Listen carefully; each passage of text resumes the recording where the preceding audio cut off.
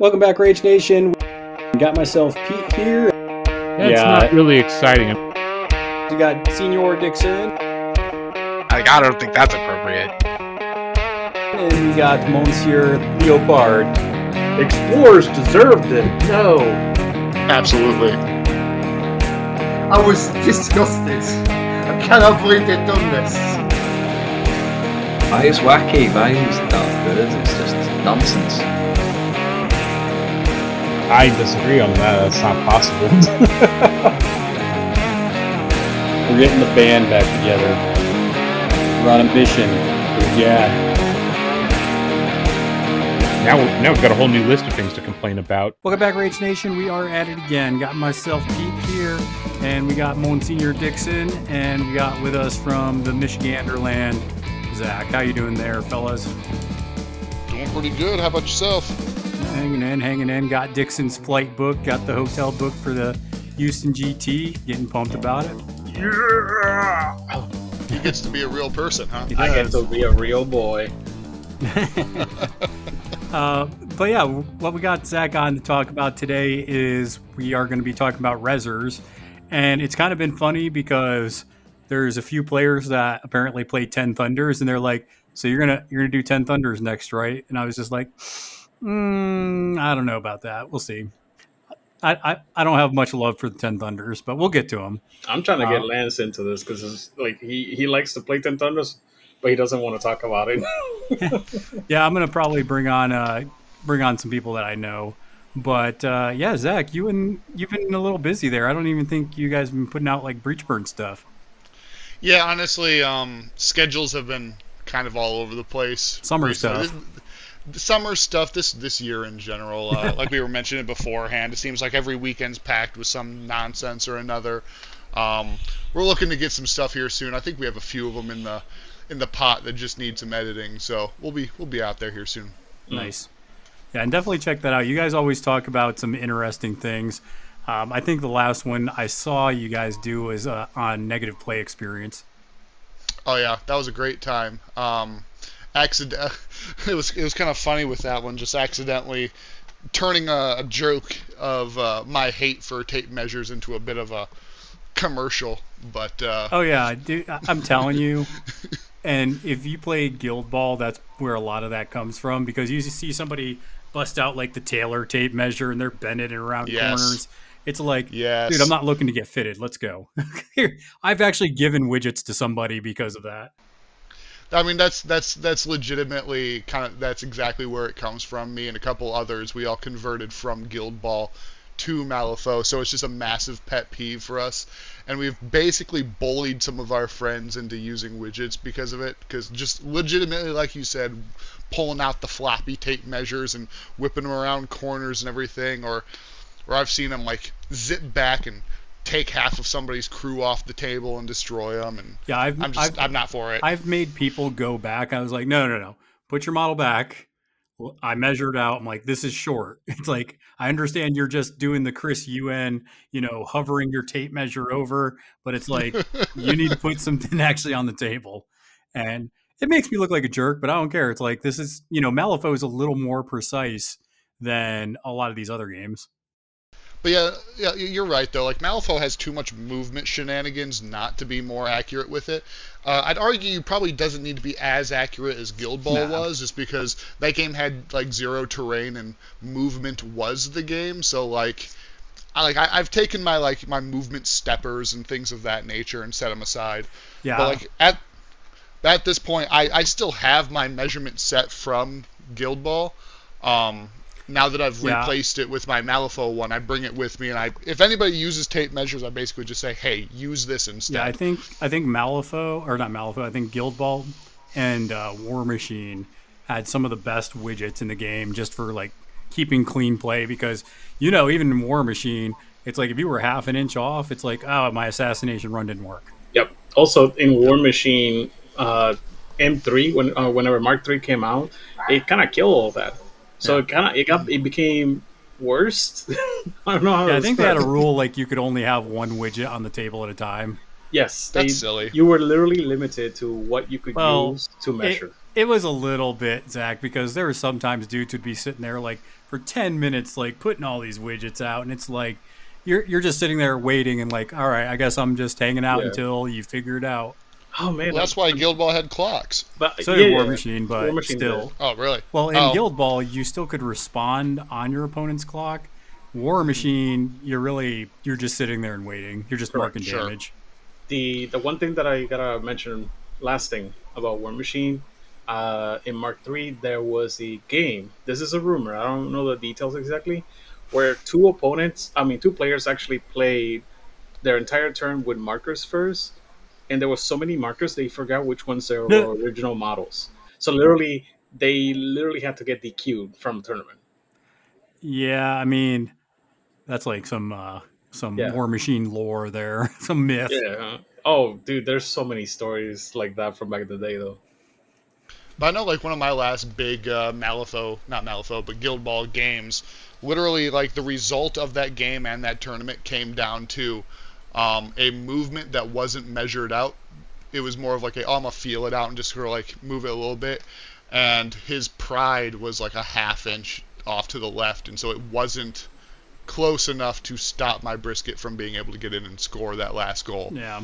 It's literally like a half inch sort of like thing. And like in that game, like that is a constant on determining games. Yeah, so I mean, you don't have to be super accurate like that, but I definitely encourage Malifaux players to just kind of keep it clean. It actually makes you play faster too when you're using those kind of widgets, because it's just, hey, I have my 3, 5, 6, whatever. I have my 10-inch stick. It's like you just know the measurements, and it makes you a kind of a cleaner, quicker player. So Absolutely. Yep, I definitely check that out if you're not a Malifaux player that has it. It does cost some money. I mean, a good set of widgets will cost you anywhere from like $50 to $60. A super good set, maybe $100. But like those will last you across games. And I mean, I got my breach burnt set that's all custom made for like $60. So like, it's super nice, and it's gonna last me forever at this point, as long as I don't break it. Yeah, right.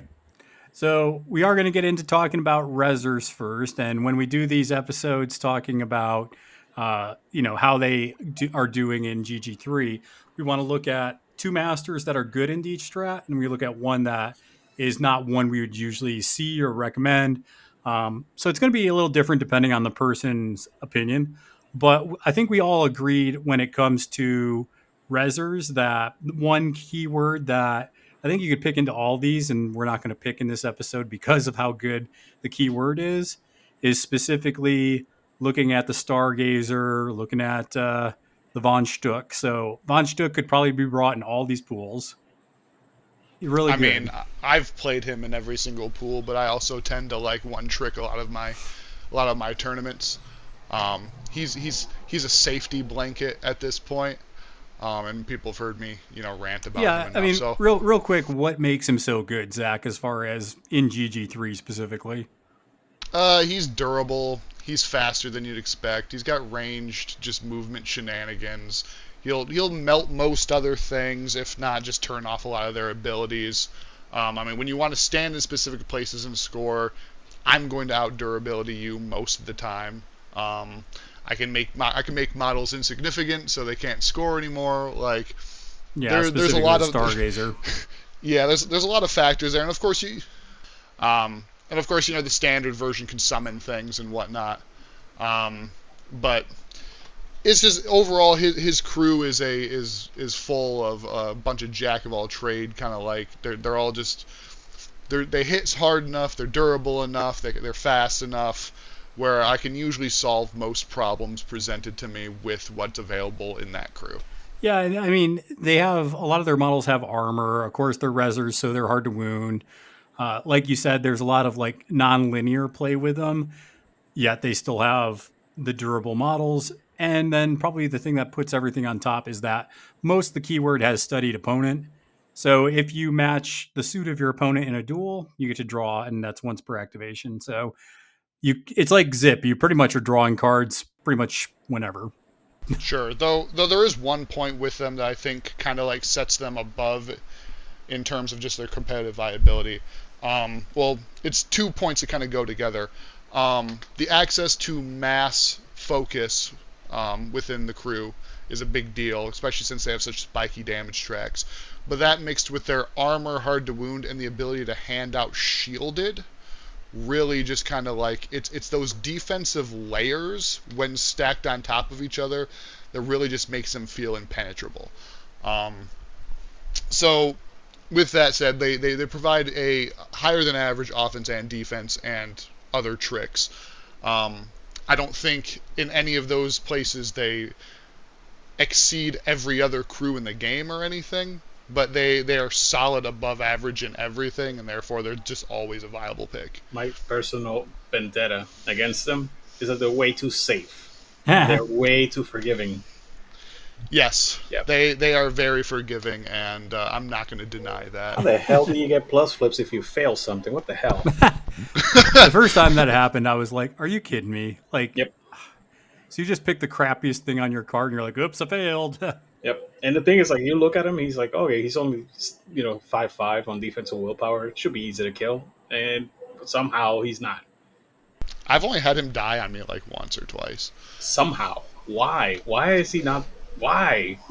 Well, I mean, there's a number of reasons. I mean, he's hard to take down in one go anyways, and then he can either just beat the crap out of you for like 3, 5, 6 or whatever, or you could just like summon Valley or whoever from 10 inches away and just have them run up and beat you up.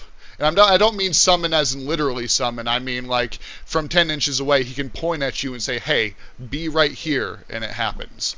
Yeah, So, I mean, and he does have the headless helper, so there's yes. a trigger on that where it's like you got to kill this zombie before you can even worry about Von Stuck. And admittedly, I've never actually had that trigger mean much. It's never really come up all that much because I tend to treat him more as like a backline beater, Gotcha. to where after everyone else comes in, then he comes in as that force multiplier, and then people start calling bullshit because they're like, "Why is there another one that hits this hard?" Yeah, and But- people can actually go back. We did probably, man, it's probably close to 10 months ago now. I think it was like, actually, I think it was last summer before the Houston GT, because Brian was like, "I don't want to tell everybody how to beat me, but here's kind of how I play them." There's actually a really good Von Stuck episode we did with Zach and Brian on it. So definitely if you are interested on some of the hotness of Von Stuck and the Stargazer and his keyword, definitely check that out because it was a really good episode. But getting into it, I do want to kind of go through these and we'll just kind of say what we think about all these keywords minus Von Stuck to challenge ourselves a little bit here. But one yeah, more go ahead, thing, because since I do play the faction, I played it against you for quite a bit actually. I will say my things, but I'm like an average player. So yeah. And I'll say what I've played there that has seemed good, but it doesn't mean that it's like the pick. Obviously, there's some higher end players like Maniacal Cackle and other people that just beat the bricks off people, and they know what they're talking about. So always chat them up on the Discord. Yup. They're always willing to chat. Oh yeah, that is the cool thing. There are a lot of high level Malifaux players who are straight up like willing to give you the sauce, giving you the spice.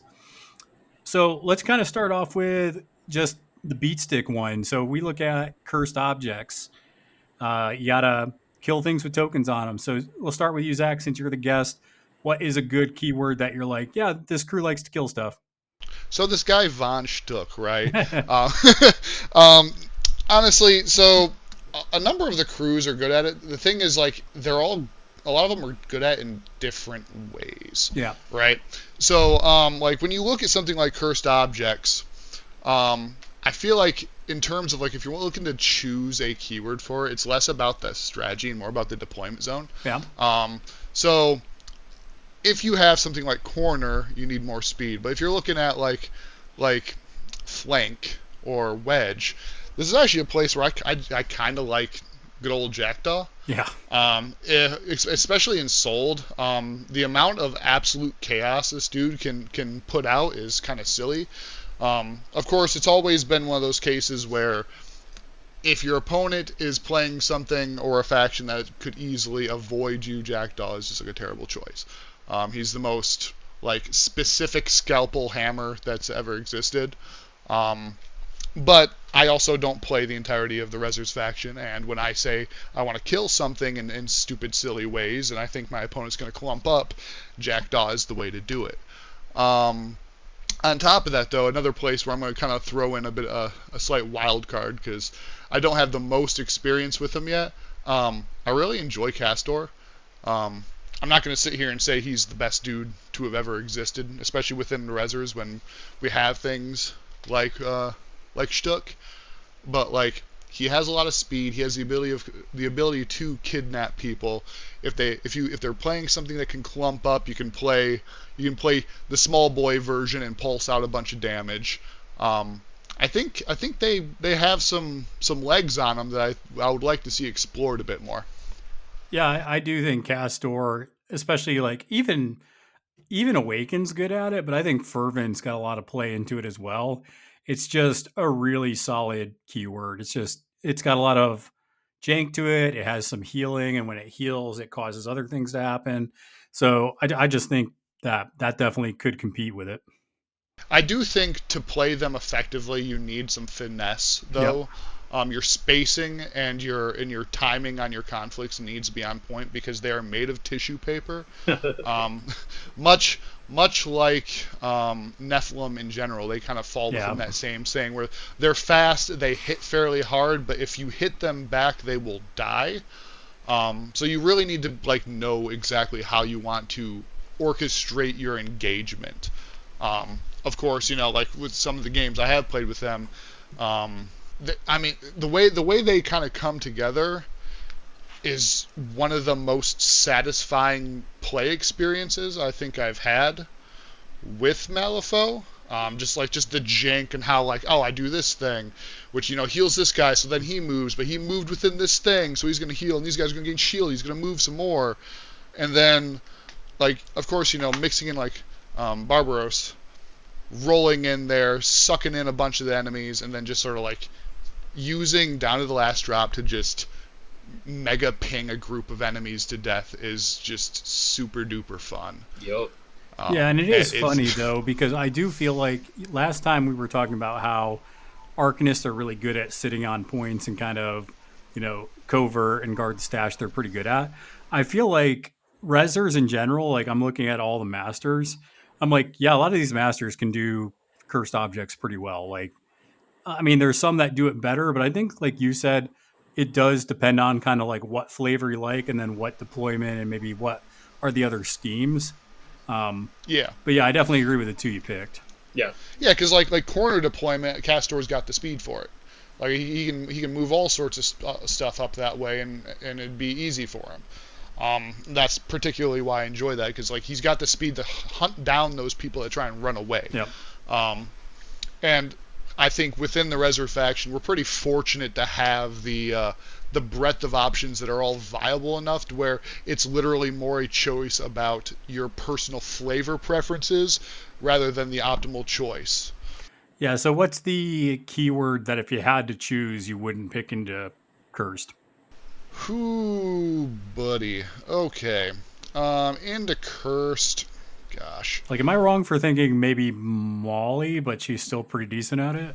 The funny thing is, when I had my massive stint with Molly and was the number 2 Molly stan in existence, my list was very much a beat stick list. I brought all the big 10 stone dudes. I brought the rider. I would kidnap people and I just beat them up with Archie and the rogue necromancy. And I feel like it was a viable thing at the time.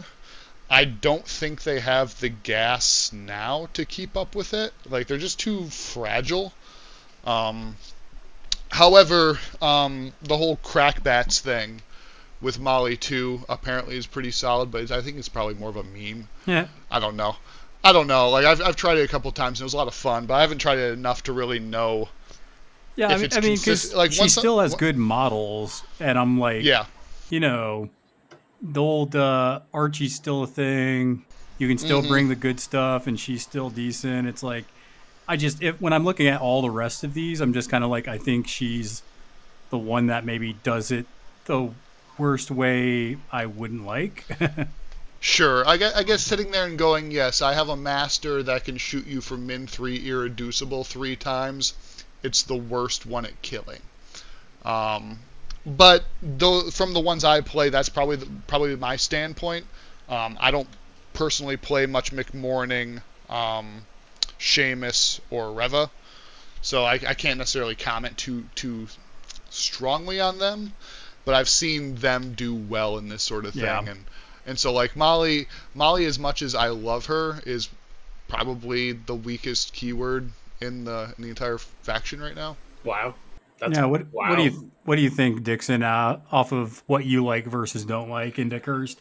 I mean, again, I'm an average player when it comes to Rezzers, but I do play Jackdaw into this. Like you, I think you and Jackdaw. played I it. think I think that's Jackdaw's. Like he doesn't want to go running schemes. Yeah. He doesn't want to go, hopping here and there. He Yep. wants to kill stuff. Yeah, we played that game, you and I. Like, Yeah. even against a crew that's like strictly good against undead, he was still like in the fight. Yeah. Like I love this model, but secondary master. So like everything that he said about Jackdaw, I agree with. But secondary master, this is also a Seamus drop for me. Yeah. For Total sense. Yeah, very very simple reason. I don't have to play in keyword. I can play the superstar version of Rezzers with Seamus, and Seamus by himself will score me like a point or two every turn. Yeah, and he's No, I totally agree. and he's Yeah. just good at it. I mean, and if you wanted to stay in keyword, I think his title is still good at killing. It's just different. Yeah, there's nowhere to hide. Like literally, you pick all of the support models if they have any, or the weakest or easiest to kill models if they have any, and then you just shoot them twice if necessary. They will fucking die. Yeah, basically. So what don't you like into Curse then? Karai, Really? yeah, because Karai, like every now and then you want to summon, and a lot of the keyword that Karai has is synergistic, but a lot of her models are very suicidal or sacrificial. Like they like to play the piece trading very like heavily. Like even if they go down on attrition, they come up. Yeah, on top. yeah. I mean, here's looking at you, Acurio, right? Like Acurio is going to murder what you love, but then it's going to die. Correct. Yeah. Yeah, or get shut down. Like one or the other. Yeah, Yeah. yeah. Because I agree, Karai can kill, but usually the stuff's going to die because it actually wants to die because vengeance is you do damage and I do damage back to you. Yeah. So it's like built into the keyword. Well, I mean, most of her keyword is designed to be expendable. Yeah. Like that's kind of just like the crux That's of the it. balance of it. Yeah. Yeah. Other than that, I still don't like Castor into this, mostly because I don't know how to keep anybody other than Castor alive. That seems my experience. Yeah, unfortunately that's been my experience. Castor survives the entire game, but like even my Cavern Nephilim die like turn 2 or 3. The thing about Cavern Nephilim though is I think they're less beaters and more just like they're actually more like scheme runners. Correct. Honestly, like they are like anti-scheme runners. Like Yeah. they're really good scheme running and they're really good at killing other people's scheme runners. But like they're not exactly who you want to be like leading the charge up into the middle of the fight. Nah, that's a big one. Like I said, Castor. Like my biggest success in a brawl has been Castor goes into the fight and then the Nephilim come in. But then, as soon as the Nephilim start being in the fight, the opponent just switches from attacking Castor to the Nephilim, and then they die. I mean, generally speaking, I've had a lot of good experiences using Castor and Barbaros as the main fighting force, and then they're just sort of supported, by the urn bearers and the other henchmen and such. Oh yeah, While the Cavern Nephilim are more so there to like take flanks and just sort of like hold down that stuff, so I can try and funnel them towards the center into that bubble of death that I can absolutely shred them with. And I just want to point out also, the gun on the Nephilim is literally my favorite thing. Oh, it's stupid. It's so stupid, but it's so fun. The one where you can like It's so teleport fun. to people. Yes. That is whole the echolocation coolest thing. thing. So if I had to pick one that I'm just like, yeah, this is kind of the keyword that I'm looking at besides obviously Von Stuck, is Jackdaw. Just like I said, he wants to kill. He wants to bring 2 hanged. He wants to come at you and fight, and hard to deal with. A point to add with that though, bring Manos with Daw 2. Because like my best experience with Daw 2 was Manos going first, moving forward, shooting somebody, pulsing out staggered, then leaping back, and then you like alpha in Daw 2, and then he just gets in there and just starts like he turns on the whole hazardous thing, and then he just pulses and shoves people in and around that nonsense, and you're like hitting them for like 4 damage or something per model when they fail it. Hold on, let me double check it. I like that. Yeah, you move them in, and then you get them to draw them in. That 4-inch pulse, where it's a target number 13 movement duel, and then if they fail, they push up the 4 towards usually himself or the target that you just put the hazardous terrain on. And then you hit him with the Guilt of the Many, where enemy models move this way suffer 1 damage for each model moved this way, up to a maximum of 3. So at that point, when you have most of their crew staggered, now you're shoving them all into hazardous, and they're probably failing that duel because they all have staggered now. Yeah. So that movement 13 is more like a movement 15 duel, so they're probably all failing it. Now they're all eating 4 damage, basically. Like, I melted an entire crew, basically, like at the end of turn 1, beginning of turn 2, just because of that.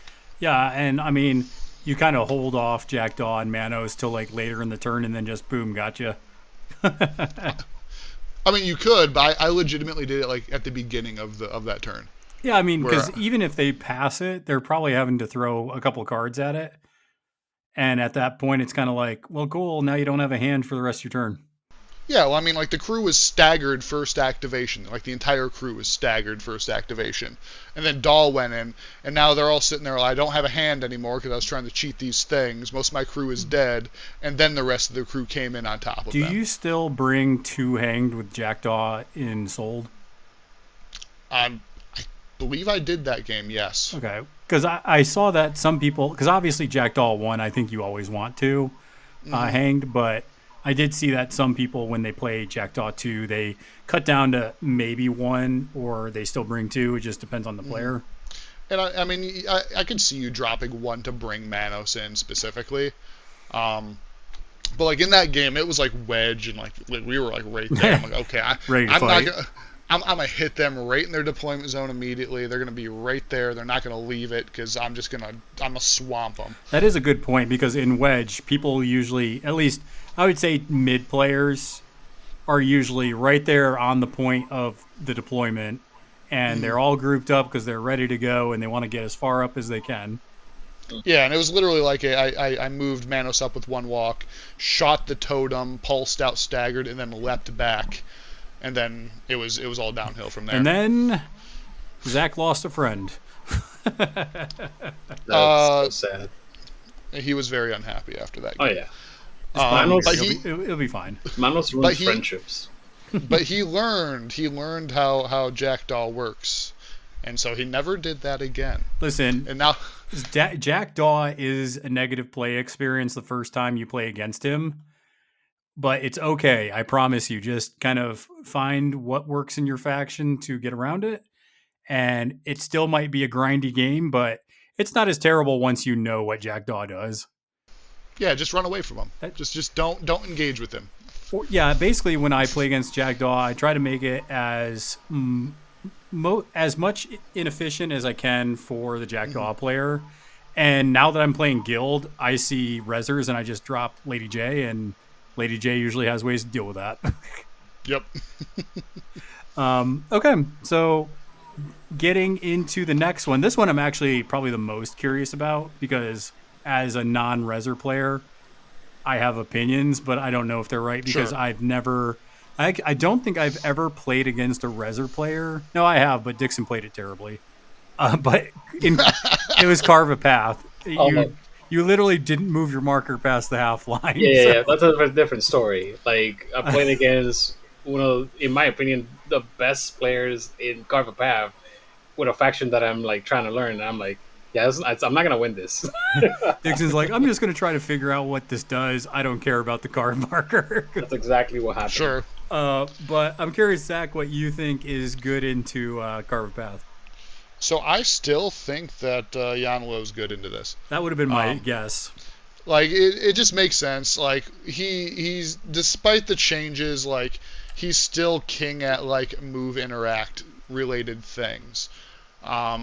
If I had to like choose a secondary, I think this is actually a place where Mali kind of comes in, at least with Mali 2, because you can get some crazy movement and interacts off of her abilities. It's quite entertaining. But like, despite people like just being down on Yanlo in general after what happened with him, Yeah, I think he's still capable. yeah. And would you still, even though Spirit Walker got nerfed, would you bring that version of Yanlo or the first version? Spirit Walker's still better for I think this so. strategy. Yeah, like his whole kit was like designed around movement and interacting and such. So like it only makes sense to still use him there. And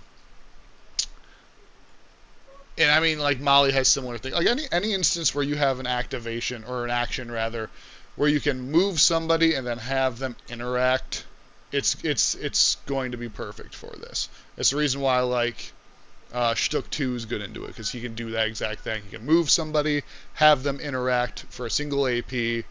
For something of this nature, it's perfect. Yeah, I think Shtuk is obviously the one that pops in my mind, but not picking him, I was like, I think Yanlo is still really good into it. And he has a lot of just fast models. He has obeys and just really solid. And generally speaking, his entire crew is good. Like, he doesn't really have bad models. They're all quick as shit. I mean, this is where Mono scopes from. Yeah, right. For Christ's sake, like he's the man. He is the leaper dude.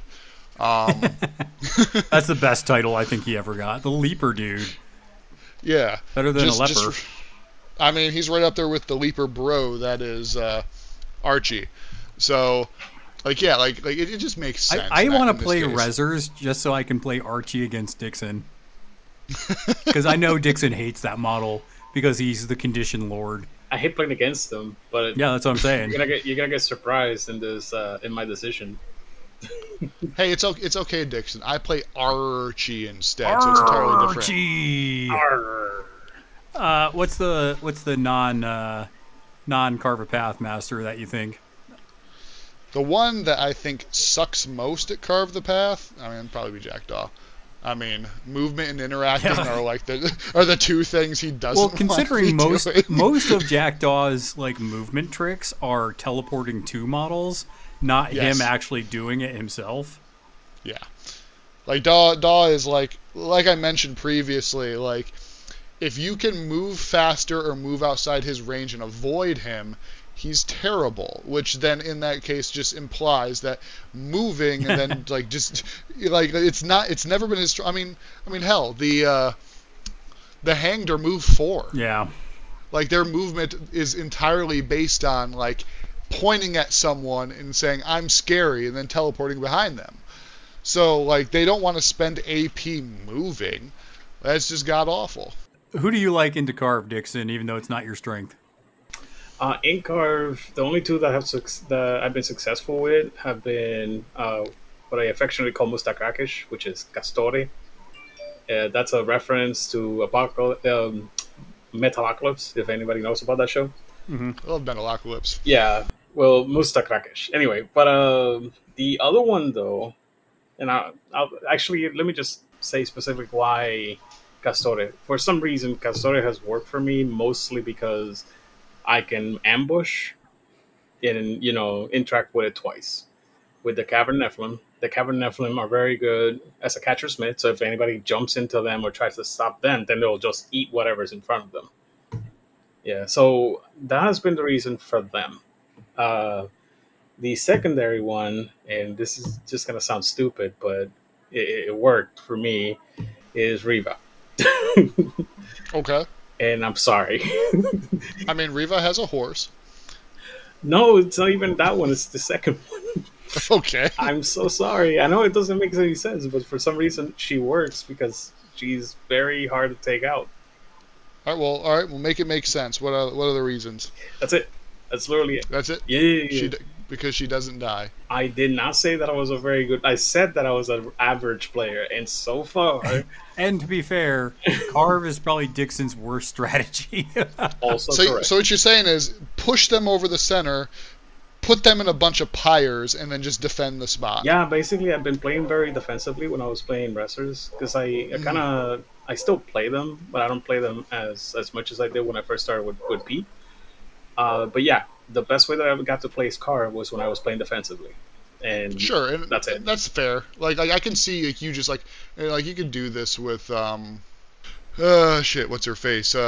Flame Lady, Firebird Lady, Arcanist. Karai, Karis. not Karai. Karis. Yeah. Karis, yeah, Karis. You can do the same thing where you just sort of like make your half of the board completely inhospitable to whatever's on the other half, Right. and just say come in on this and just burn to death, and then you could worry about pushing your crap over when people are whittled down or Yeah. out of the way, Yeah. just gunked up in your fire. And So I get that. and to be frank, I try to aim for 2 points on the strategy and get the rest of my points on my schemes. That's totally fair. Trying to win a 6 whatever game. Correct. Hey, nothing wrong with that. 6 is respectable. Yeah, I already shared mine. I think Jan Lo's pretty solid at it. Yeah. Karai's crew's pretty quick too. So I think you could have a game there with Karai. But the problem is you kind of just try to kill all her hired models. That way the summons can't interact with the carve marker. Yep. So you got to be a little careful if you do that. That has been the bane of my existence. That's the reason why I didn't pick Karai. Yeah. Yeah. Yeah, because, I mean, anytime you play against, like, a squishy summoner crew into Carve, you're just kind of like, cool, let me kill all the hired crap, and then you can't win. Yep. Though the only thing about it with like Reva is like if somebody like starts pushing those markers around, aren't they just like nuking all of your pyres? Yeah, So- I don't know if, like, you almost have to kind of... And this is one thing I have noticed with marker crews, is that when you do Carve, you almost can tempt them to move the marker in a suboptimal spot. So I've done it before where I've put markers down. I'm like, if they put it over here, I'm going to kidnap their Carve path marker. Yeah. That's It's like some 3D level chess stuff, but it works sometimes. No, that's what I was gonna say. Is like in response to him mentioning the higher markers. Is like basically this is not the only crew that's happened to me. The Forerunner or whatever, the one with Mayfang, the Foreman. Foreman, yeah. Foreman. So literally, they both had the same problem that really didn't exist, which was, oh, I'm gonna destroy your pyre markers, so I'm gonna destroy your scrap markers. And I'm like, okay, I didn't care about that. I'm not trying to win a fight of attrition and start making a wombo combo. I'm trying not to die and get my point across the middle and get my points in the schemes. That's it. Yeah. So I think that's a good point as well. So, I mean, I think those are still really good picks into Carve Path, though. But let's kind of get into the ones that I think Carve Path, I wouldn't say is the weakest one for Rezzers, but I think it's probably the one you might have, fewer options on. But let's look at covert operations. You got to stand next to a strategy marker unengaged on the midline. So, Zach, what do you like into covert ops?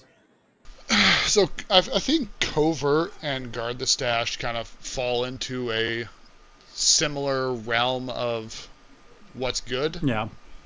I guess. Yeah, we can almost talk about them at the same point in a lot of crews.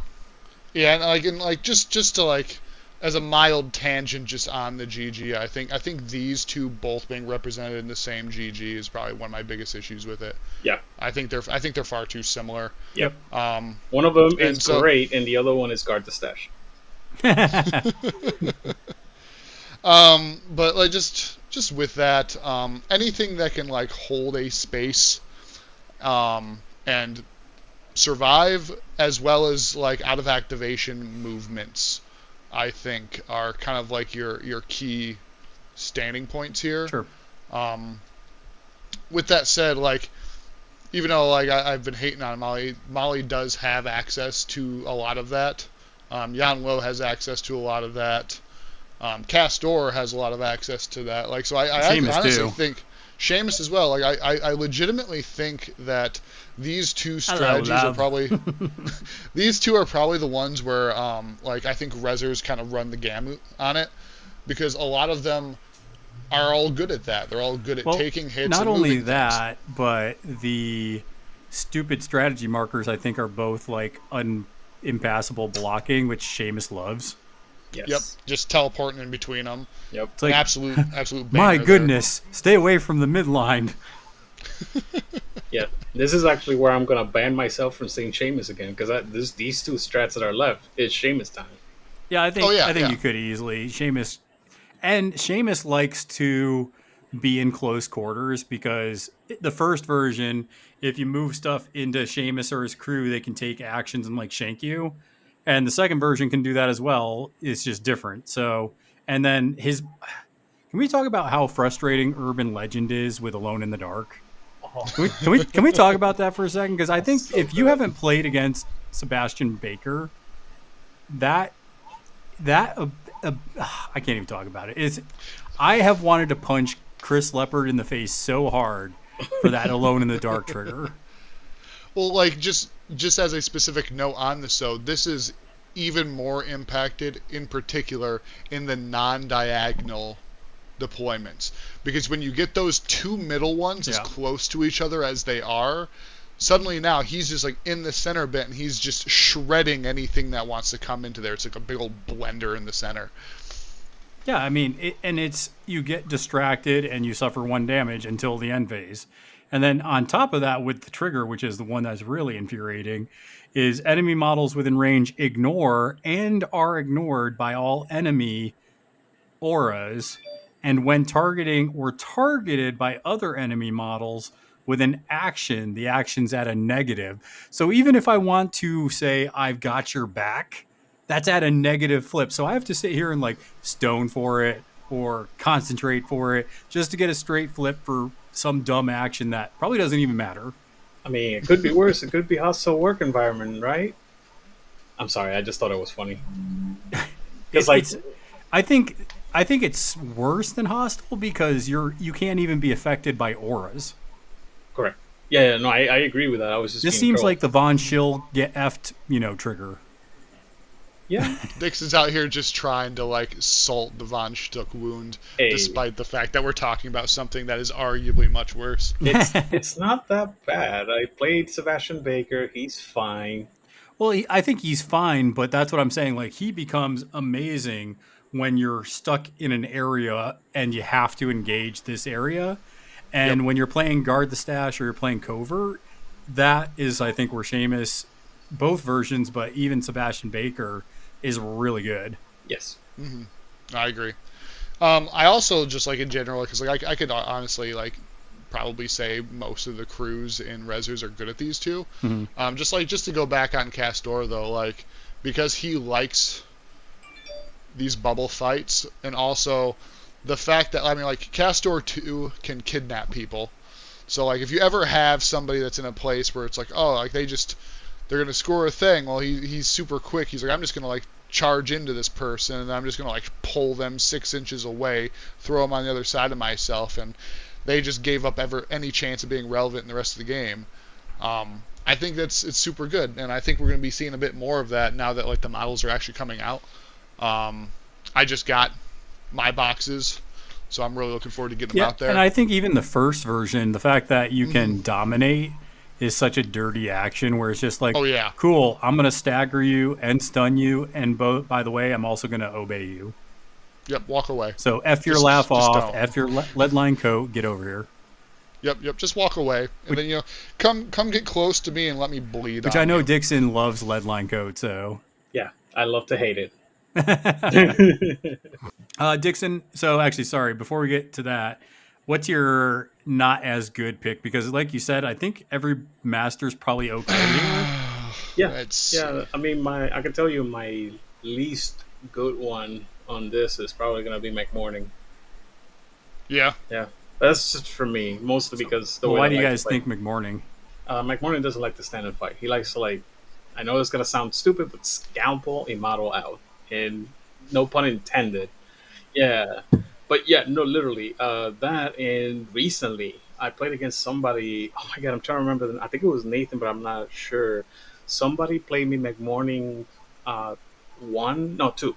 And what they did is just supercharge flesh constructs. They didn't even have to make it. Like, he had 2 of them on the list, and he supercharged both of them and just send them out. And it was gross. It was just horrifying. Yeah, why do you say McMorning, Zach? Well, I'm not saying that's my pick, but I was agreeing with him that it's probably not optimal. Correct. Yeah. My pick would honestly probably be more along the lines with Kirai. That's what I was thinking. And then that's just because, like, in one of these, like, both of them rely on you having like scoreable models, and Kirai's biggest issue is that her scoreable models are designed to be expendable. Yep. So once they start dying, like I mean, you'd have to be summoning stuff and then sending that stuff forward, or you'd have to be playing against the strength of the crew in order to try and keep your models alive that are capable of scoring in order to even score. I do think that Kirai 2 is more playable into these because you could hire stuff to stand and you can summon and then summon more if they start failing these duels. And I guess that's okay. It was a lot better before she got nerfed, but it's better than the first version if you want to try to force it. I think it's one of those things that we're kind of like, this is less good than the other ones. Yep. But you could still play it if you wanted to. Though one difficulty there, though, especially with Kirai 2, though, is just like line of sight. Like you need line of sight to get some of those summons off, and with the markers and models, like that starts getting really difficult. Photon, what up? Got Photon in the chat. All Good, right. Photon. Say some more words so that "Who Let the Dogs Out" meme gets out of my vision. Please and thank you. I did a couple of like texts, but like I guess I gotta add one more thing that I noticed, especially for these two missions. We're doing cover first, right? Yes. Yeah. Well, this is the important. We have a couple of models that are just like insanely good in this thing that I get usually from outside of the keyword or versatile. Like Manos is one of them that I reach for him all the time because he's freaking amazing. He's 2-inch reach, extended reach, leap, and he just goes into an area and denies cover-ups all the time because of that 2-inch reach, right? And then the other one is and I know that he's getting a little bit out of favor, but the the horse guy, Death Rider. Dead Rider? Yes, because the Dead Rider, 2-inch reach, bonus action to move 5 inches, can reposition your own models. Like, he's very, very good. He's falling out of favor a little bit because of the easier access to stun that has been found lately. Mm-hmm. And how wild is that? Like, just considering how absolutely mental that model is and has been, to the fact that we're like, oh yeah, I mean, like, it's okay. Like, I think you can always slam the Dead Rider down and you'll be okay. It's kind of like the Pale Rider in Guild.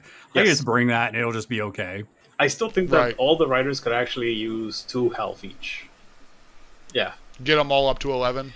Correct, because I think that the increase in stun as a condition that almost everybody has access to now.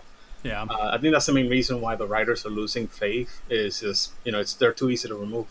Also, I would swap out Hardu Wound for Armor 1 on the Mechanical Rider just for, taste or whatever you want to call it. Sure. And I mean, like, that's fair. Like I've noticed that stunned has become more and more prevalent, especially like ranged stunned. Yeah. But like I've never seen my Dead Rider die quicker than like the first time I played against Anya. I remember the first time I played against Anya, I thought she was the most busted thing in Malifaux. Yeah. And then I just sat there and like talked to people and they calmed me down and I realized that, oh, okay, I can deal with this. There's ways to, not just be stupid. You got stuck in the Blitzkrieg shock part because, like, I know that happened when we were talking about her in the beginning. Chris would like get to you on your own deployment zone, and you'd be like, "Oh God, how do I get out of here?"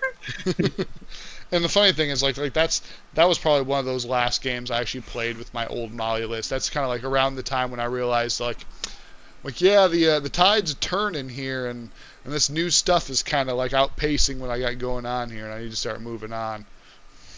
Yep. So, Dixon, which ones do you like into the strategy of Covert? You said you told us some models you like, but is there a keyword that you like more than others? Okay, so as far as keywords, again, I'm gonna buy myself Seamus. Screw it, Seamus. I'm gonna say Seamus for the next two because he's just so damn good.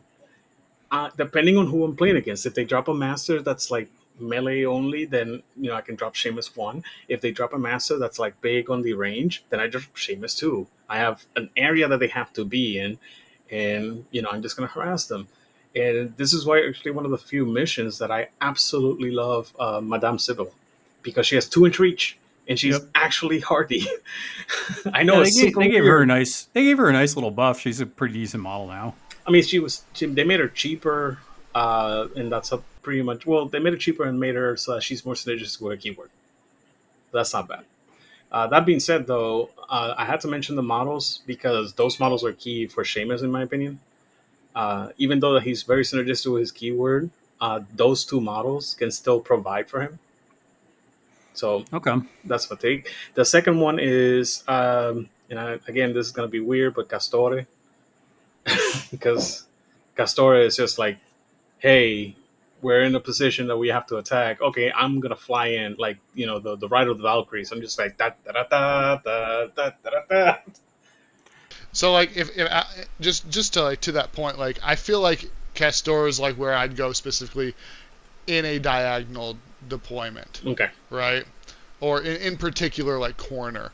I almost think I'd go Yanlo 1 nice. into something that's a little bit closer. Okay, Especially since like if you get him into late game, he'll start melting things, and his ability to like teleport on somebody and then shove them 5, 10 plus odd inches away. Oh And you my forget is God. you forget It's- about that too, because I'm like, oh yeah, he does do that thing. yeah, it's devastating. Yeah, Of course, like I feel like like Shtook aside, like I think Castor is like where I want to focus on some in Rezzers because I just find him to be super duper fun. Yep.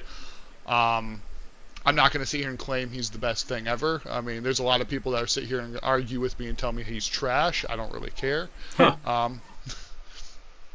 But I think he's super fun, and I think he's got a lot of neat tools, and I reckon he'll probably get more tools in the future. Yeah, and it's kind of funny because I think, and now kind of transitioning to guard, I think the biggest difference when you think about crews you want to take between guard the stash and covert ops is one, I think out of activation movement is good in both, but I think in covert you want more 2-inch reach, at least here and there. Yes. That way you can contest.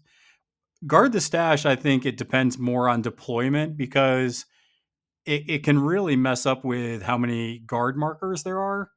And then if you have models that can scoot across the board quick, a lot of times you can go claim one of those back stash markers, Oh yeah, totally. which would be like what Manos could do, right? Manos could just jump over and go hide in a guard marker in the backfield. Absolutely. Yeah, I mean that's what he's kind of designed for, And yeah, like it goes back into like my talks on Castor with like deployment zone. Like he's got the speed and everything to get up there or move back. I think like if Molly's models were just more durable, I think they'd be fantastic for this. Yeah. But I think that's like her biggest issue, and like that's an issue with Castor, but Castor's crew and overall is quicker and hits harder, relatively speaking. That they can kind of like get beyond the whole like I die if you sneeze on me sort of thing that I think both crews struggle with. But like it's kind of hard to deny that combo of a Cruelligan and Archie just like they can handle almost anything. Especially when you talk about like Manos getting into a backfield and getting that back marker. Oh, Ruining yeah. people's Yeah, lives. You don't what get about you, dreams with mouse Dixon? around. What do you like into Yeah. guard? So guard is where I like Yanlo Mm-hmm. 2. That's one.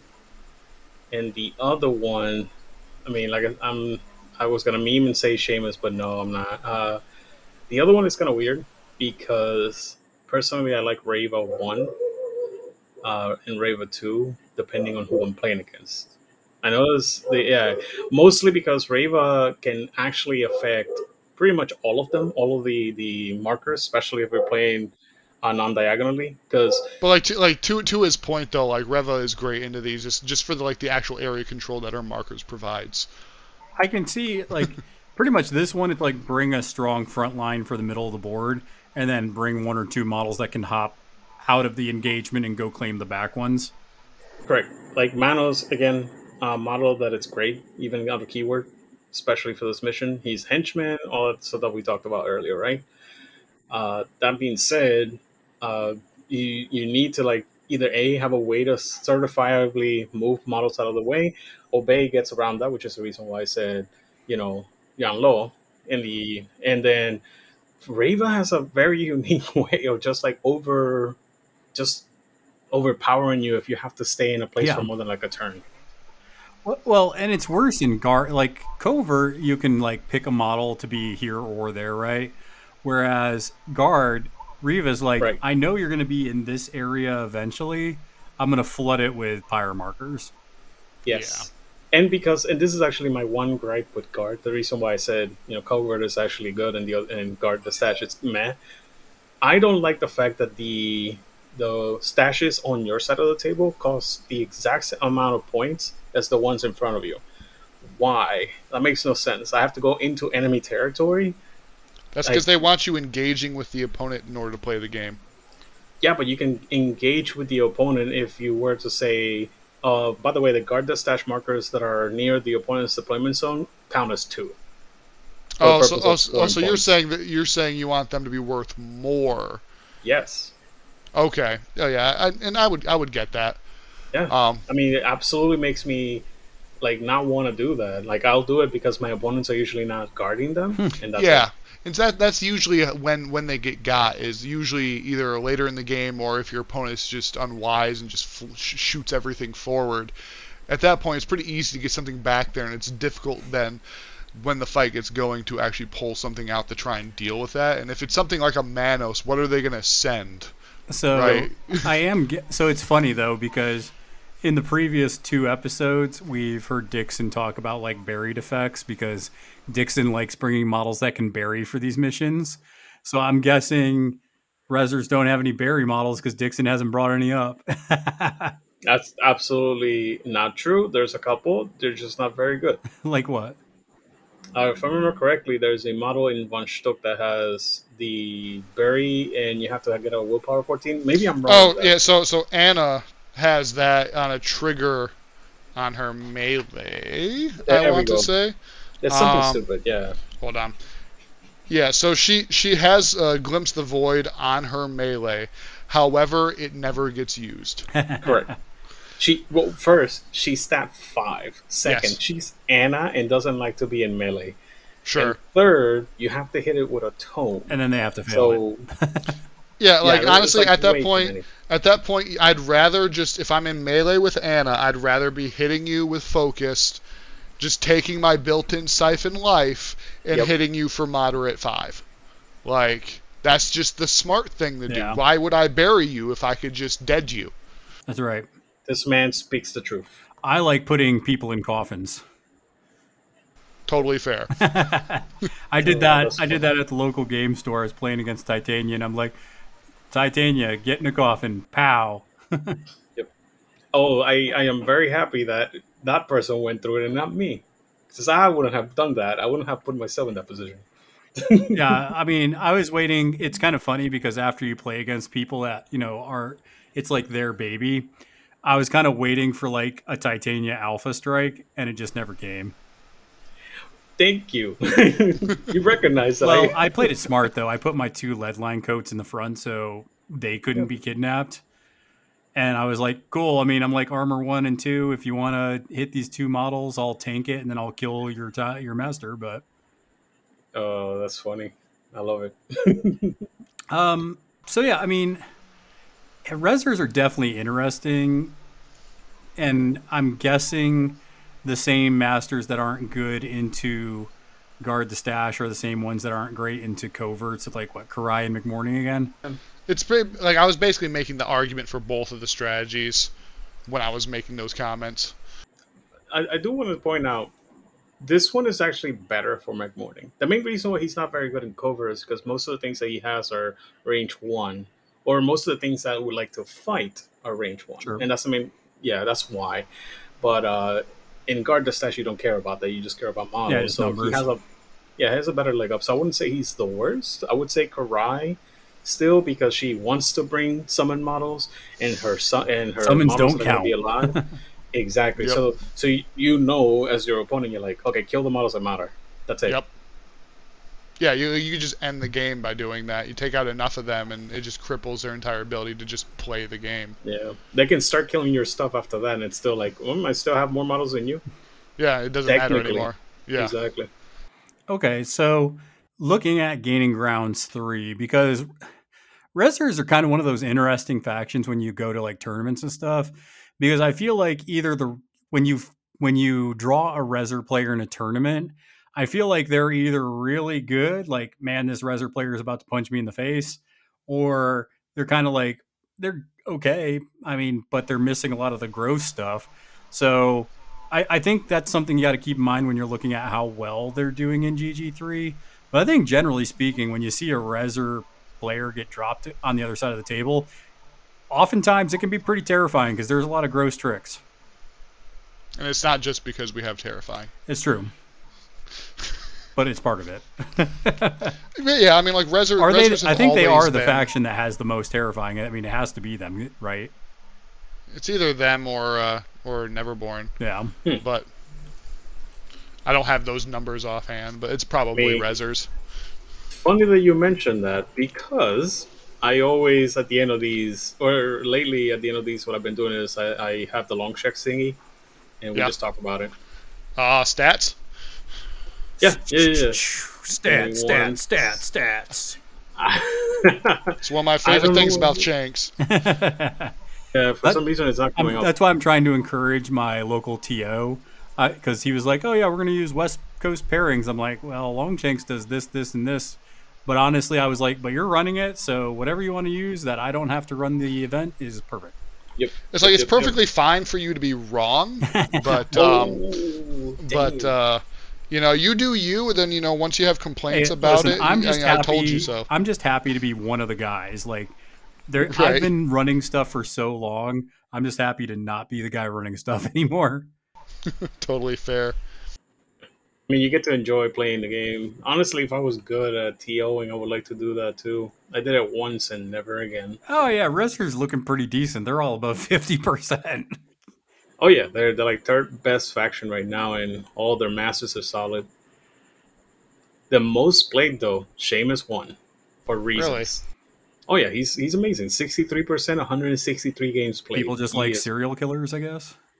Dude, he is just so. I mean, I knew that I wasn't crazy when I saw. I was like, no, this guy has been giving me dubs. I will say say though, I think he is the keyword that I've faced most against Rezzer players, just because I think you're right. I think there's something about him that just like a big gun just is fun.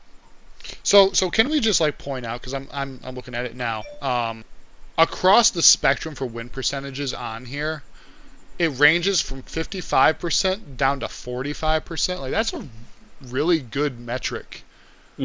Oh, I do have data filters, just so you're aware. I don't know if you're doing the same. Oh, I don't. I just brought it up, so I don't have any filters right now. I'm not looking at the filter either. No, I think it was Brody actually that brought it up. Ever since he said it, I put in January of this year, 2023, to now. That's it. So when you read above on the top, basically of the page, since the last nerf. Yeah, you can see adjust data filters, and I put that up, and then I put it up, and you still get, you know, like Resurrectionists are still above the pile. It's pretty impressive that Molly Squidpidge is still sitting at 50%.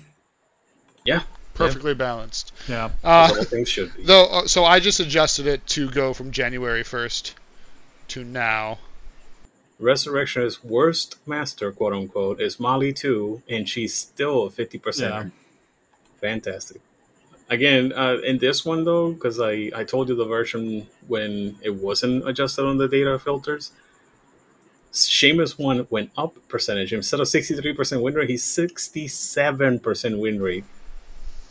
Still the highest number of games. So I changed it, and it's showing me 55% on the top end and 44% on the low end, which is still that's still rock solid. I mean, like a plus or minus 5%, or plus or minus 5% off of a 50% is incredibly well balanced.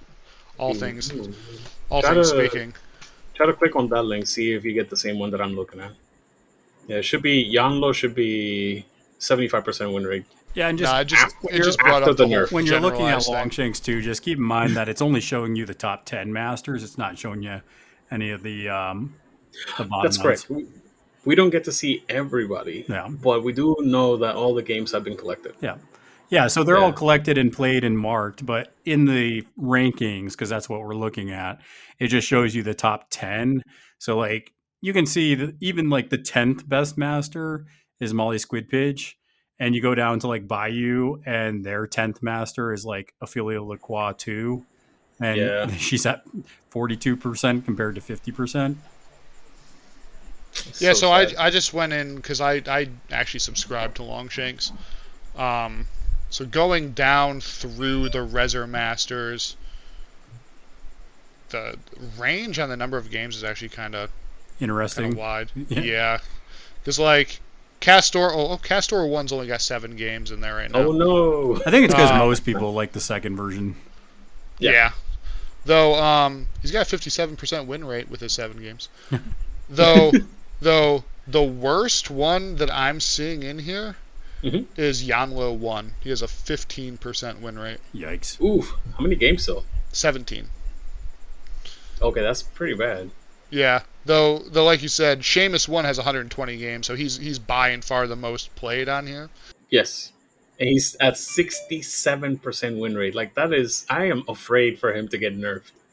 Yanlo 2 is sitting here at a 75% win rate, but he's got 20 games. See, So hardly as close. I actually don't think there's anything that I can think of in Rezzers where it's strong. Like there's a lot of strong things in Rezzers, and Right. some of it is really strong in like the wrong situations for you to go into. But honestly, there's nothing that I look at with the keywords where I'm like, that's busted and needs to get nerfed. I think Rezzers is actually in a really good spot right now. Yeah. And Yeah. it's good to have a not a bully, but like a boogeyman. There you go. It's good to have a boogeyman because you look at us like, oh, he's playing wrestlers. We need to, the meta starts to like looking towards how to beat them. Right. And funny enough, like looking at like just enemy factions, like the win rate against other factions, it seems like Explorers is our worst matchup. Yeah, 39% win rate against Explorers. dude, I was super shocked when I saw that. I was like, Explorers is the best faction in the game. What the hell? What happened? Well, I think a lot of that kind of like comes down to their initial launch, and probably plays into a bit on like Cadmus early on, and I mean, and but we're not Ivan early seeing- on, and Yeah, but you know that we're not seeing Cadmus right now, and this is Right. after nerfs, after like the thing is that we are collectively. I remember when Chris was still on the podcast, we thought that Explorers was like gonna be the worst faction in the game, and no, we're looking at it. I mean, McCabe won with 72% win rate out of. I'm sorry, that's not what I was looking for. Maxine 2 with 69% win rate in 40 games. Well, That is a good chunk of funny- games, and she's at 69%. yeah, the funny thing is that there are certain things with Explorers that just got bad in general, but it's also like I played against, like you played Ivan. Ivan's still a really good keyword. You could still play Anya. She's still a good keyword. I think Jedsa is kind of hit or miss on depending on what the strats and schemes are. I think Sure. Jedsa 2 is probably where the squeeze is now with that. But I mean, and even good. then, like Anya, I don't think was ever like bad. Like nothing really like happened with her. all of them. It's like how many of those Maxine games? And I think he actually plays Maxine 1. I don't think. Yeah. Andre specifically plays Maxine 1. Last I checked, Yep. he, as far as I'm aware, dislikes Maxine 2.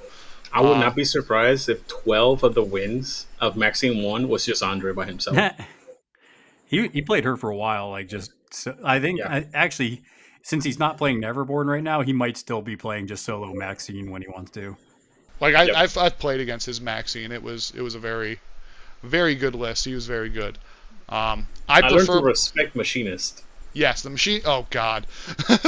Yeah, because I play against him. I was playing Pandora, and that's when I realized what the stupid ability that says no auras. Yep. I was like, what the? You what? mean the Wait, same what was one that? that you have on the stupid boat in Bayou? Yeah, absolutely. And I love that ability. But imagine that on a 5-point model that can be in 2 different places because you can just get 2 of them. Yeah, the effort I put in to deal with the machinist after I realized how much of a problem it was is probably part of the reason why I lost that game. Yeah. Oh, um, he'll make you pay for attacking oh anything yeah, on his crew. He's oh yeah, very good at catcher's mitt Something I too. have a question on, Zach, because I'm kind of curious what your opinion is on this. sure. What kind of player do you think is attracted to Rezzers? Well, I think it's a different kind of player because it is a different faction. Yes. so are you talking in terms of like aesthetics or like mechanics? I'm or... talking about like play. Like if I want to play Rezzers, what kind of person would want to play the Rezzers in general? Somebody who's just into gross shit, Yep. probably. Similar to what I was gonna say. Yeah. Because like generally speaking, like it's no secret that like the more grotesque and just like disgusting and monster filled something is, the more I'm gonna be like, oh yeah, that's the thing I want to play. Because I oftentimes avoid things that are just like people whenever I possibly can. Yeah. You know. So of course, I mean that's the reason why like Von Stuck always appealed to me, why he was like my first Rezzor master that I actually started buying, was because I'm like, these are zombies that he took metal shit and like grafted into it. I'm like, this is like metal as hell. I'm like, I'm all about that.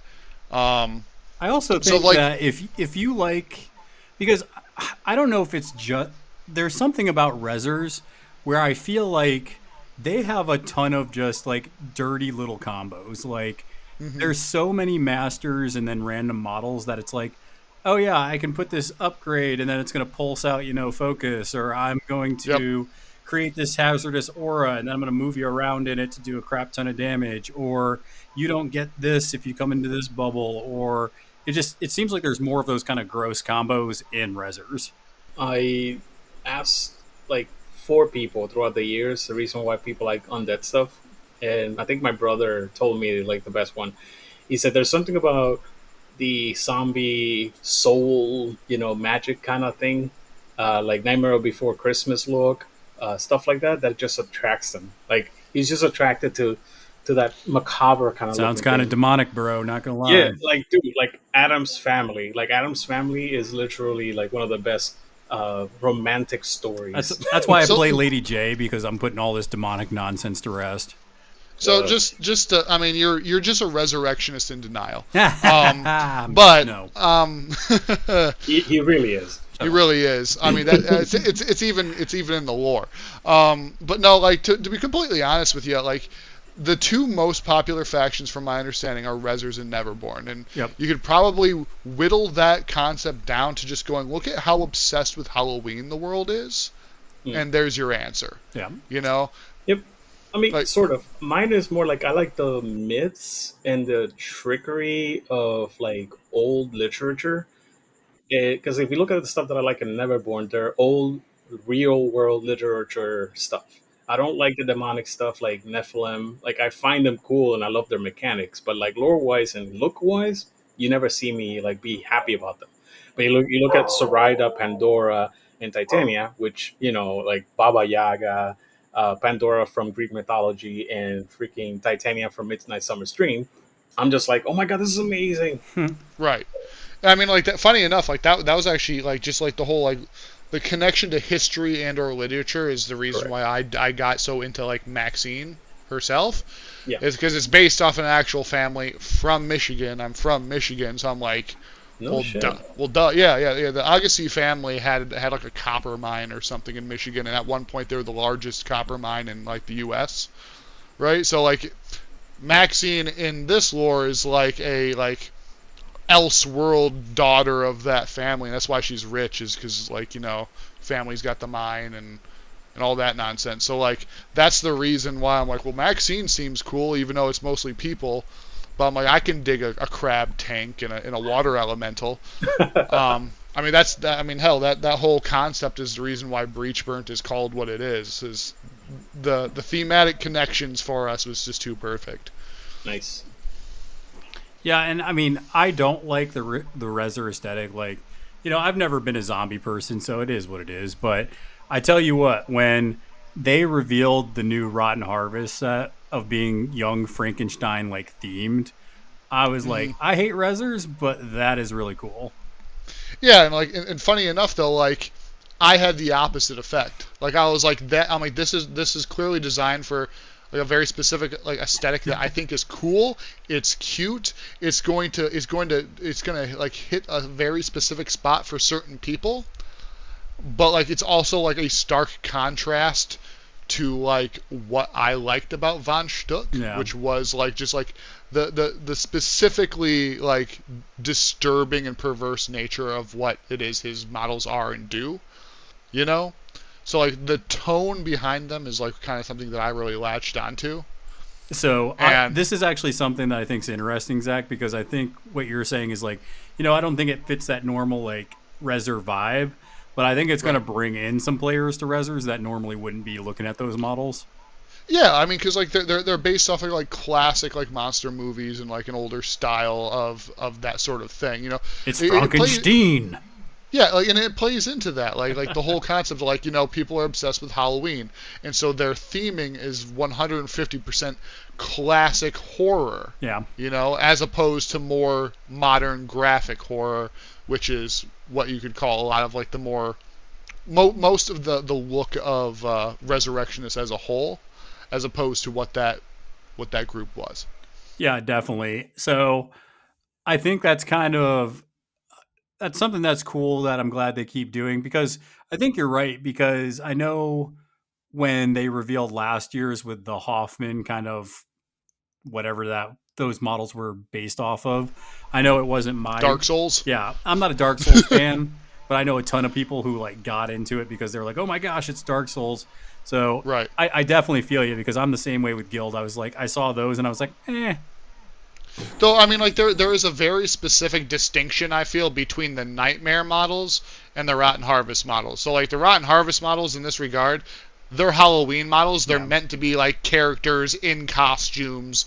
Like, it's supposed to be a little bit more campy and tongue-in-cheek. Yep. Nightmare models, like with the Hoffman stuff, is just supposed to be an entire reimagining. Like, them taking a theme and diving into it. Huh. So... like, that's why you see, like with the more recent ones that they just showed off for Yedza, which is, the whole Lich King deal. Right. Which, like, personally, just like a side tangent on that, like, I feel like Yedza has some of the best models in the entire game.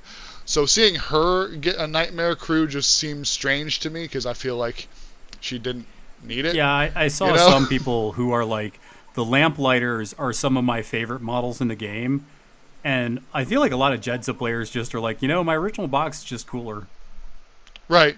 And I can see that, like, is legitimately, like, something about those models. There's a certain level of just, like, whimsical, just magic to them that, like, just, they're some of the most attractive models in the game. I do have to confess to you guys, though, and the podcast, I do have the Lady J Day of the Dead models, and I am petrified to paint those.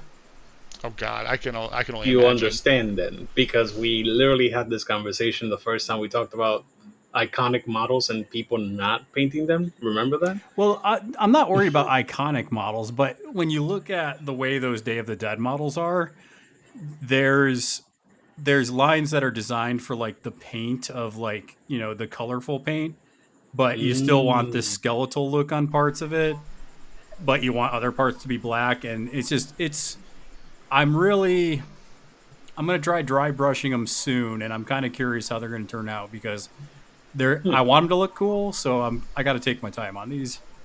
I was going to ask, like, are you going to do the colorful style that they did? I'm going to, I don't know, maybe. Yeah, because I understand Dia de los Muertos is a thing. I don't know what it entails, but I've always seen the pictures, and it's... Okay, one sec. Sorry. Very good. But yeah, like, I feel like those models are very, very, like, themed specifically, and I think to paint them some other way would kind of, like... Yeah. It would take away from, like, why you bought those models in particular, Yeah. I am going to get... because, Lady J is on a 40, and her original for the Day of the Dead's on a 30, because it's Lady J1. So I'm going to get a 40 base, and I'm basically going to have it where I can magnetize the Day of the Dead Lady J on a 40 mil base as well. That way I can still use the alternate models. Oh, I was going to say the 30 mm fits into the 40, so I guess you can just... Are you gonna just magnetize the bottom of the 30? Is that all you're gonna do? Yeah, I'm just gonna make it where it can just click right there.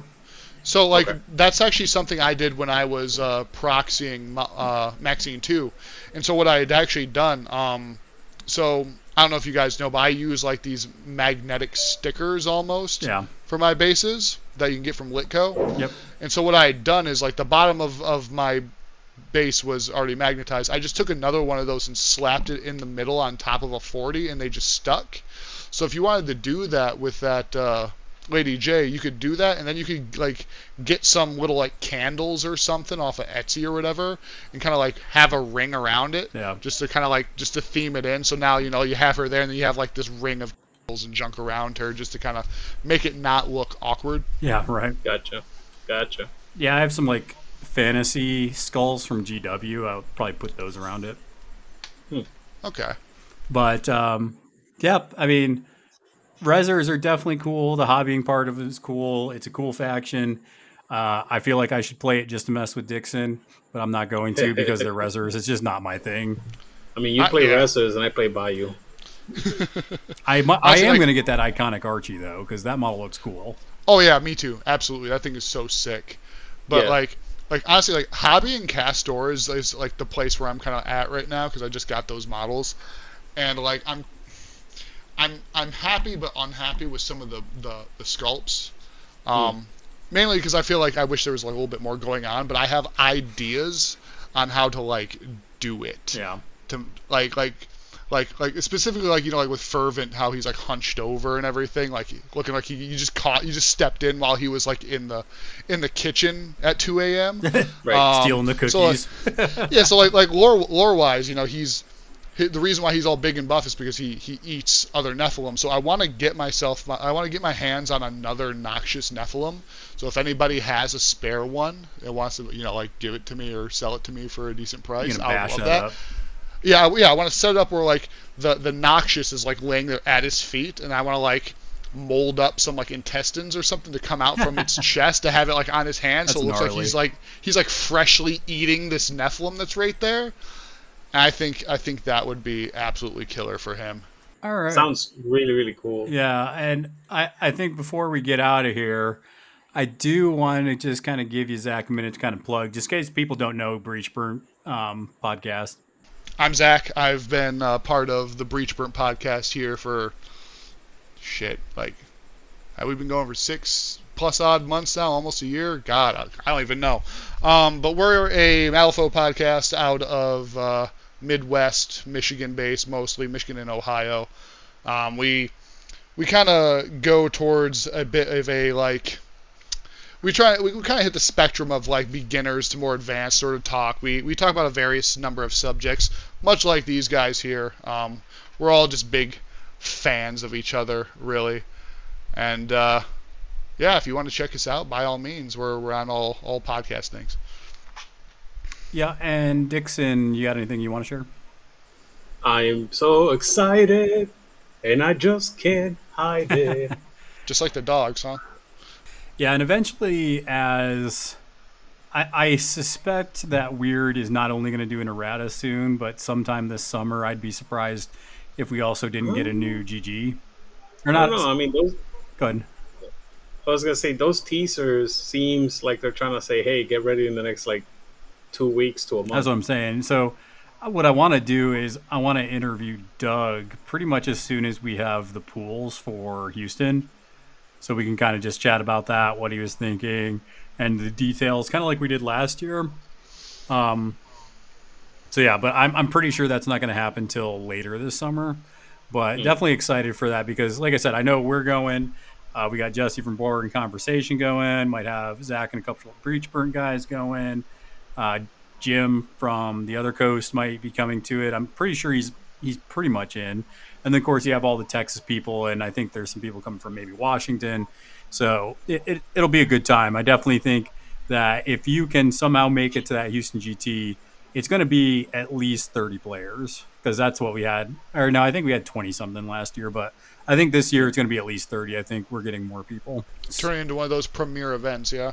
Yeah, well, I actually like specifically Houston and then also Captain Con because the tournaments can actually be quite bigger. Unfortunately, since Malifaux is not as big as other games, if you go to a bigger con, like you go to Gen Con or you go to Adepticon, I feel like the Malifaux events are just smaller. I don't think you get much more than like 16, 20 just because of space issues there. So Yeah, well, admittedly, like that's actually part of the reason why I'm actually not participating in the Gen Con tournament this year. Yep. Just like it being a 3-round tournament, and then like it feels really restricted towards like the number of players you can have, and admittedly going to and spending all that money to go to a big, just generalized convention like that, spending a whole day doing that kind of just eats it up. Yeah, like the hotel for Houston GT. I mean, I think I only spent for, I think it's 4 nights that I got it for, probably only about $300-400. Well, yeah, when you don't have such a massive convention that everybody knows about happening at the same time, suddenly hotels are reasonable. Yeah, you know, that's what I'm saying. Like, I would love to do just casually Adepticon and Gen Con and Nova. Like those tournaments are all fun, but I just feel like they're so ridiculous as far as just hotels. Whereas I could actually do the Vegas one, I think, because there's so many hotels in Vegas that it's just easy. Sure. Like you don't even have to stay at a hotel that the GT's at for the Vegas, GT. You can literally pick any hotel on the strip and usually find a pretty decent deal. That's a really good point. Go stay at Circus with all the freaks. Oh man. Go check out that big new sphere thing they put in. Yeah, I saw that thing's pretty gnarly. They were building it when I was there last year. Like you could see them finishing it off, and yeah, they just apparently started plugging it in, and it's pretty cool. Yeah, totally. But I want to thank everybody for checking us out. Definitely enjoyed talking Rezzers. We're gonna because like I was telling Dixon, there's a feeling I have just like last time they dropped GG3. It just kind of like just boom, here's GG3. I feel like sometime pretty soon, whether it's summer or fall, I feel like they're gonna punch us in the face with GG4, and it's just gonna be like, hey, surprise, kids. And I'm kind of like trying to get these faction GG3 ones out. That way, whenever 4 comes down the pipe, we can hopefully have all the factions done and get into the new goodies. Like a GG3 retrospective. Yeah. GG3 in memoriam.